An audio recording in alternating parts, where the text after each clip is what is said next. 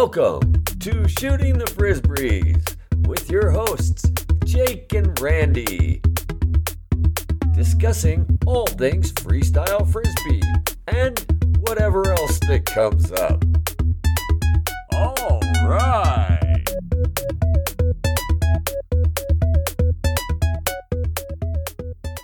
Welcome to Shooting the Frisbees with Jake and Randy. Hey, Randy, how's it going? Hey, Jake, I'm doing great today. How are you doing? I'm doing wonderful. Awesome. So I know that the last time that we spoke, I had just gotten back from Frisbeer, and you were actually attending the hat tournament that just took place in Santa Barbara for Jerry Gear's birthday. And I saw some photos on Facebook showing some of the folks that were there, and it was a huge turnout. Looks like you had a great time. Yeah, definitely. I did have a great time. It was amazing how many people showed up. There were more than 30 jammers there, and it was a who's who of the West Coast early jammers, those that started the sport. There were so many people there: Tom Shepard, Richie Bartle, Z Wayan, Chipper Bro, and a whole bunch of others. It was just amazing. And so that was a hat tournament, right? And I ended up drawing in the finals Richie Bartle and Billy Kaplan. Billy was on fire.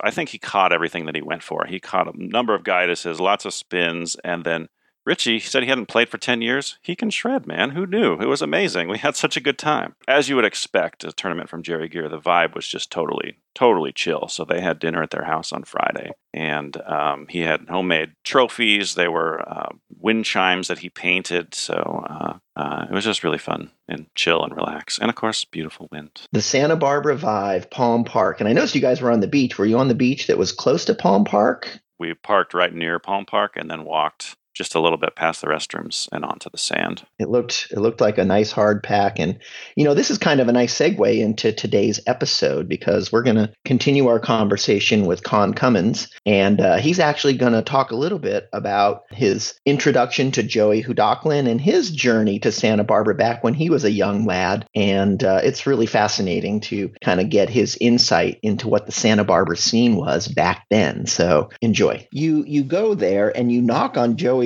van door, and there's YouTube. He doesn't know who you are, and you have pretty significant game at this time. So what was that first jam like? Can you kind of talk about what was he thinking about you? And I don't know, really. I can't really remember because it all sort of blends into, he was happy that I could play and I could throw, decent Z's and whatever. But he had... Look, what Adrian had said to me, and this is when I went back in '88, what Adrian had said to me was that he said to Joey, he said, what do you think about Con's game? And Joey had said, well, every time he touches the disc, it's an 8. So he knew I could play and whatever, but I think he was just on a different, he was more like a mentor as well, like a teacher for me as well. I got a few really valuable things from Joey, one of which was the consecutivity. The other thing was to take the disc where it is thrown to you. Like a lot of the time you just pick the disc up. I was at that stage where I just picked the disc up, I'd stand it in front of me, and then I'd do something with it. Whereas what Joey was doing was if it was coming down at knee height, he would pull it out at knee height. If it was coming over his head, he'd do a hoop, turn, kick it, and then, it was all about taking the disc where it was given to you rather than trying to control it to a place and then start your movement from there. And so much came out of that concept that really changed a lot for me. And then the other thing that it really impressed me was that he wasn't like I was used to just going all out all the time for the most intense, difficult stuff that I could possibly do. Whereas Joey would say, sometimes I just like to flow and just do an easy game day. And he would he'd just do these simple combinations, very flowing, very easygoing. And that got me to come down off that intensity thing. And a lot of this really was assimilated when I got back to England and started just really kind of, assimilating what I'd learned. But it was about taking it easy for a couple of combos and then going back to something intense. And it gives you more creativity to do that because you're changing things up rather than the way that we used to play was you think up a really difficult move and you take 6 months getting it down. Like if you want to learn a triple spinning center leg guidance pull out, that's all you do for like 10 combos and shout fuck every time you drop the disc. Like it was different from, it was a different thing. It was more enjoyable. And then the last thing that Joey showed me or told me was to catch the disc, just to make sure you catch the disc. And what happens then is you start gaining in confidence by doing simple catches. You're just already in a more resourceful state, feeling good about your play rather than constantly going for something difficult, dropping the disc, and then getting in a bad mood about it. Build to the crescendo, right? It's like, don't go for the crescendo every time. Let the crescendo build and go for it. Yeah, that's right. But look, I don't know what the guys thought. I can't say what the guys thought of me. I was very young at that time, and I'm sort of slightly on the spectrum as well. Like I'm a little bit autistic, which it was a good thing in a way because it gave me great concentration for things like Frisbee or whatever, but also could make me a little bit socially awkward because if I got more than 3 or 4 people in a room, I get quite overwhelmed. So I can't hear one person because my vision and ears are quite open to lots of things. So I was sort of a strange guy to have around. But I think they sort of liked me because I played Frisbee sort of well, and I wasn't an arsehole. The reason why I ask is like to have somebody just appear out of nowhere doing 8s and you have no idea who they are. That just doesn't happen nowadays. There's YouTube and everybody knows what your game is. And it's like, you just came out of nowhere, knocked on a van door and you're doing 8s. That's why I was like, he must have been like, who the hell are you? Maybe, but then again, he'd also had he'd had exposure to a lot of good players over the years, and he probably just went, "Oh, great! It's a guy that can play." You get familiar with people really quickly if you're playing for 3 or 4 hours a day with them. He must have, maybe he thought like, "Oh yeah, great," But I don't think it was that much of a surprise. And don't forget, like Chip and Joey and the other guys who were there, most of them could do what I could do. Do you know what I mean? It probably wouldn't have been like so shocking, only that he didn't really know who I was to begin with. Right. I guess that's maybe the thing that's shocking is just nowadays that just wouldn't happen. And I would love for it to have somebody come out of the blue that just, even though I could do the moves that, wow, I have no idea who you are and you're this heinous player. Yeah, cool. Yeah.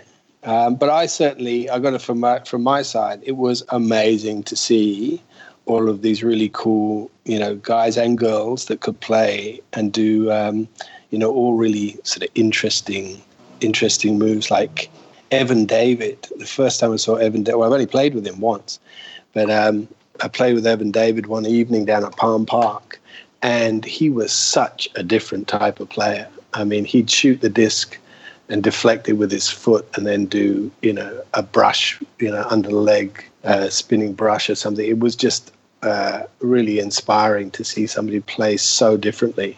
Yeah, it was wild. It was really, really cool. Everyone had their own sort of character. That was the other thing I remember. You could see the character of their play, not just the moves that they were doing. Yeah. Well, we've often talked about how you can recognize people by how they play. Like approaching the jam from really far away, and I can't tell who the people are by their faces because they're so far away, but I can see how they're moving, and I'm like, oh yeah, that's Larry. Oh, there's Randy. Oh, that's James. Just by how they're moving on the field. Yeah, that's right. It's totally cool. It's really cool how much, each of us, even though a lot of us do similar moves, we make it our own, definitely. Yeah. When you say the character of who they are, it almost sounds like you're talking something a little bit deeper than just kind of how their movements are. It's like their person is kind of dictating what their jam or their jam style is. Is that what you're kind of implying? Yeah. It's a very expressive art, freestyle Frisbee, and you can see people, you can see the way that they, even if you can't completely define it, you can see the differences in people play. If they're more restricted in some areas, like pirouetting, or if they're very earnest and try really hard, or others don't try really hard but are very flowing and sort of calm and gentle the way they play. Yeah, people have just got really different styles of play. Is that reflective of their personality, you think, maybe? I believe so, yeah. I think so, too. I think that's really an interesting observation. Yeah, totally. I hadn't really thought so much about the personality aspect of it, but I think you're both right. I agree. And, you could see that a lot when, playing through Europe. Adrian and I, we'd noticed that there was a lot of similarities in the ways that people from Europe would play, which were quite different to us. I mean, we didn't really.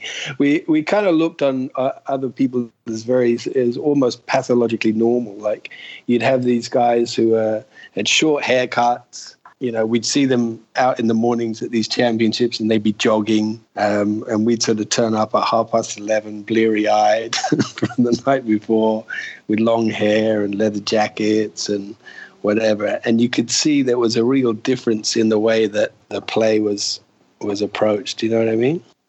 You want to know about the rhythmic gymnastics? Where does that fit in? I met this lady named Heather at a party, and I was fully into freestyle at that time, and she was introduced to me as a coach for the British squad for rhythmic gymnastics, and that's like the girls with the hoops and balls and ropes and clubs and stuff. And I got talking to her, arrogantly sort of said, frisbee, the object manipulation, freestyle frisbee is greater than wielding a ball around or a club around sort of thing. And I tried to explain to her sort of what I did. And she said, well, okay, just come down. And I said, maybe I can show you guys some tricks and ways of moving, doing rolls with the ball, body rolls, that sort of thing. And she said to me, okay, well, you come down to our training session, have a look, and see what you can show us. And, I was very interested in getting my form together. Having seen, Joey and Donnie play, I was like, all right, okay, so that's the next sort of step in becoming a better player. So I'd done some dance classes or whatever, but I'd seen rhythmic gymnastics and thought, this is closer to what I want to do.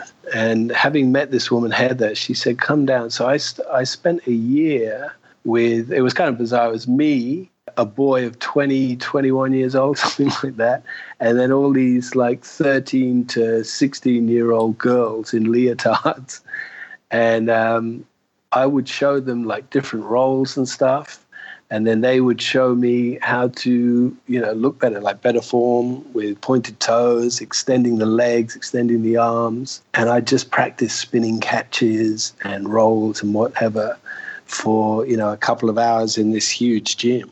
And that really changed my play a lot. Having come back from the States, learning how to play, more sort of variety in my game, and then learning, how to look better, it made a real difference. It was a very, very serious commitment to go and do that. I think that made a real big difference to my game.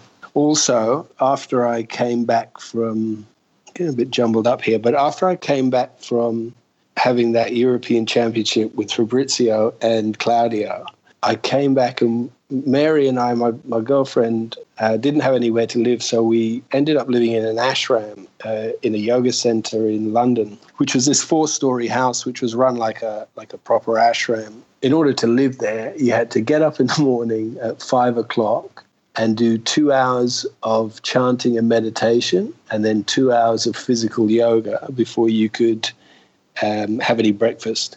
Like that, those were the rules. And it was different for me because I wasn't really used to getting up at that time in the morning. There was one guy there, Chandra, who his job, his yoga, karma yoga, his job was to get Con up in the morning. Like he would sit at the base of my bed and say, time to get up, Con, time to get up, Con. And eventually they trained me, after about 2 weeks, they trained me to get up at 5 in the morning and then start this regime. Now, I lived there for about 18 months. And when I left there, I could do the splits. I could bend myself up like a pretzel or whatever. I'd learned, I'd learned how to meditate, which was that was a real change for my game as well, I think. Really, you think that meditation had a change to your game? How do you think it affected you? It makes you more natural, or it made me more natural and calm. Also, the looseness of the body from the yoga sort of helped. But it just it gives you clarity. Because you're learning to sort of get in the way of yourself less. There's less sort of self-interference, and you're basically reacting and responding to what's happening around you rather than, getting in a mood or whatever. Things started to clear up a lot for me after being in the yoga center for a while, and I think it improved my play a lot. That's interesting, because Jake and I have talked a lot about how when we go out to jam, it's kind of like our meditation. It's where we get to just stop the talking guy in our heads, and we just get lost in the jam and the movement. And it's interesting to hear you say that actually meditation can help take that even a little bit further. I never really thought about that. Yeah, I think so. I think it does, because sitting meditation is a little bit harder than moving sort of meditation, because you only have your own mind to deal with, whereas with Frisbee, you've got the Frisbee to deal with. It's sort of like a distraction in a way. You are training your mind, you're concentrating, but it's a bit of a distraction. Whereas learning to concentrate on your breath and that alone, and then bring yourself back to your breath, is quite a rigorous form of training. Yeah. Did you feel like that brought you into a more present state when you were freestyling? At the time, I didn't think about it at all, because when you're thinking naturally, you don't really think about it at all. But now I realize for sure that it changed a lot in my life, and especially my Frisbee play. And I also started as a martial art called Baguazhang, which is it's like a Chinese palm boxing. And one of the exercises, a major part of the exercise in that style of martial arts, is walking a circle. That's a meditative exercise. Because you're walking a circle, you're either toeing in from the outside foot, from the inside foot. Because you're walking around, every step that you make sets up a kind of spiral motion in your body, because you're not walking straight, you're walking at an angle. You're constantly walking around at an angle. So you're training spiral movement inside your body, and that translates as spiral movements to your arms and your limbs. And you do it slowly as a meditation, and then after that you can sit and feel the sensation of that spiraling movement. And what that does, it makes you move in a different way, and it makes you move in a very smooth, fast way. I think that was the kind of cream on the cake for me in terms of my freestyle play. I started that when I was about 8 or 9 years into my freestyle play. Having done that for a year or so, that's when my play really, really took off. Something happened where all the previous training I'd done with the rhythmic gymnastics, the Tai Chi, the yoga, and this thing, that all sort of came together to make me a really different kind of player. Everything was very spontaneous, very connected together, and it felt like I really couldn't put a foot wrong. A whole year there, I was playing incredibly well. All those things fed into the freestyle, but it's not really a surprise. I suppose if you do something for 10 years, for that many hours a day, it's got to come to a point at some stage where you play well. But I remember at 89, where you mentioned the WIFDF Championship, that's when I was playing, I think, my very best in terms of difficulty. Yeah, for sure. Well, it was fascinating to hear how far Con went into all these other disciplines to expand his freestyle game. I don't know that I've heard anyone else use that many disciplines and go that deep into it. The thing that really struck me was his meditation comparison, and how much he said that the meditation, both sitting and then that active meditation of walking around in circles, how much that really helped him become a better jammer. You know, you and I have always talked about how the freestyle is the meditation for us, but somehow it actually improved his freestyle game. It's just something I'd never thought about before. I don't know. What do you think about that? Yeah, I thought that was interesting too. It helped him become more present, because when you're in, like he was talking about, an active meditation, you're present, but you're also distracted by the activity. And there's something about that sitting meditation where you really have to be way more focused and on your breath and keep the mind from wandering. And when you're physically doing something, you're distracted and the mind isn't wandering as much. So yeah, interesting to hear him talk about how that deepened his being present. But it was also interesting to hear how it was like an interdisciplinary approach of not just focusing on freestyling, but the rhythmic gymnastics and the yoga and all of those disciplines all kind of came together to a head where there was just that magical blend where it all was kind of happening and not thinking about it. And I thought that was really cool. I've never really done that for myself, except, maybe the theater training I've had has given me some performance understanding, but never really have done a deep dive into another discipline and had it dovetail into my game. And that actually makes me think about some of the stuff that we've done just watching YouTube stuff of other disciplines. Like we've watched some dance videos. We've also watched juggling videos to try to get ideas. You can get some surface effect that'll happen, but I don't think it's going to be that deep effect until you really dive in there. Yeah.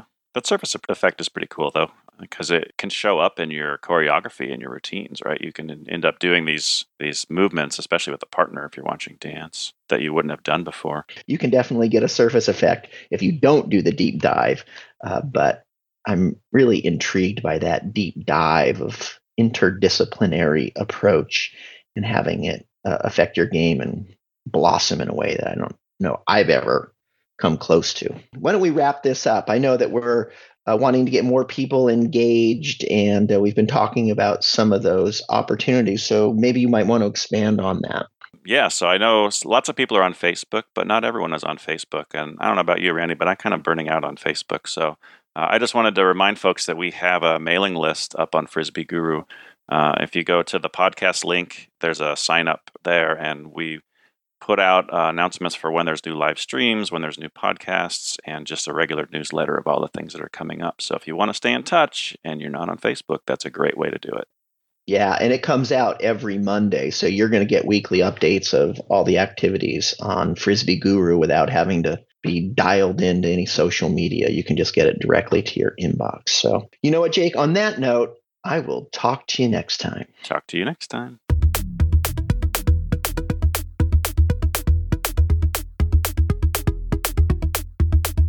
Thanks for listening to Shooting the Frisbees with Jake and Randy.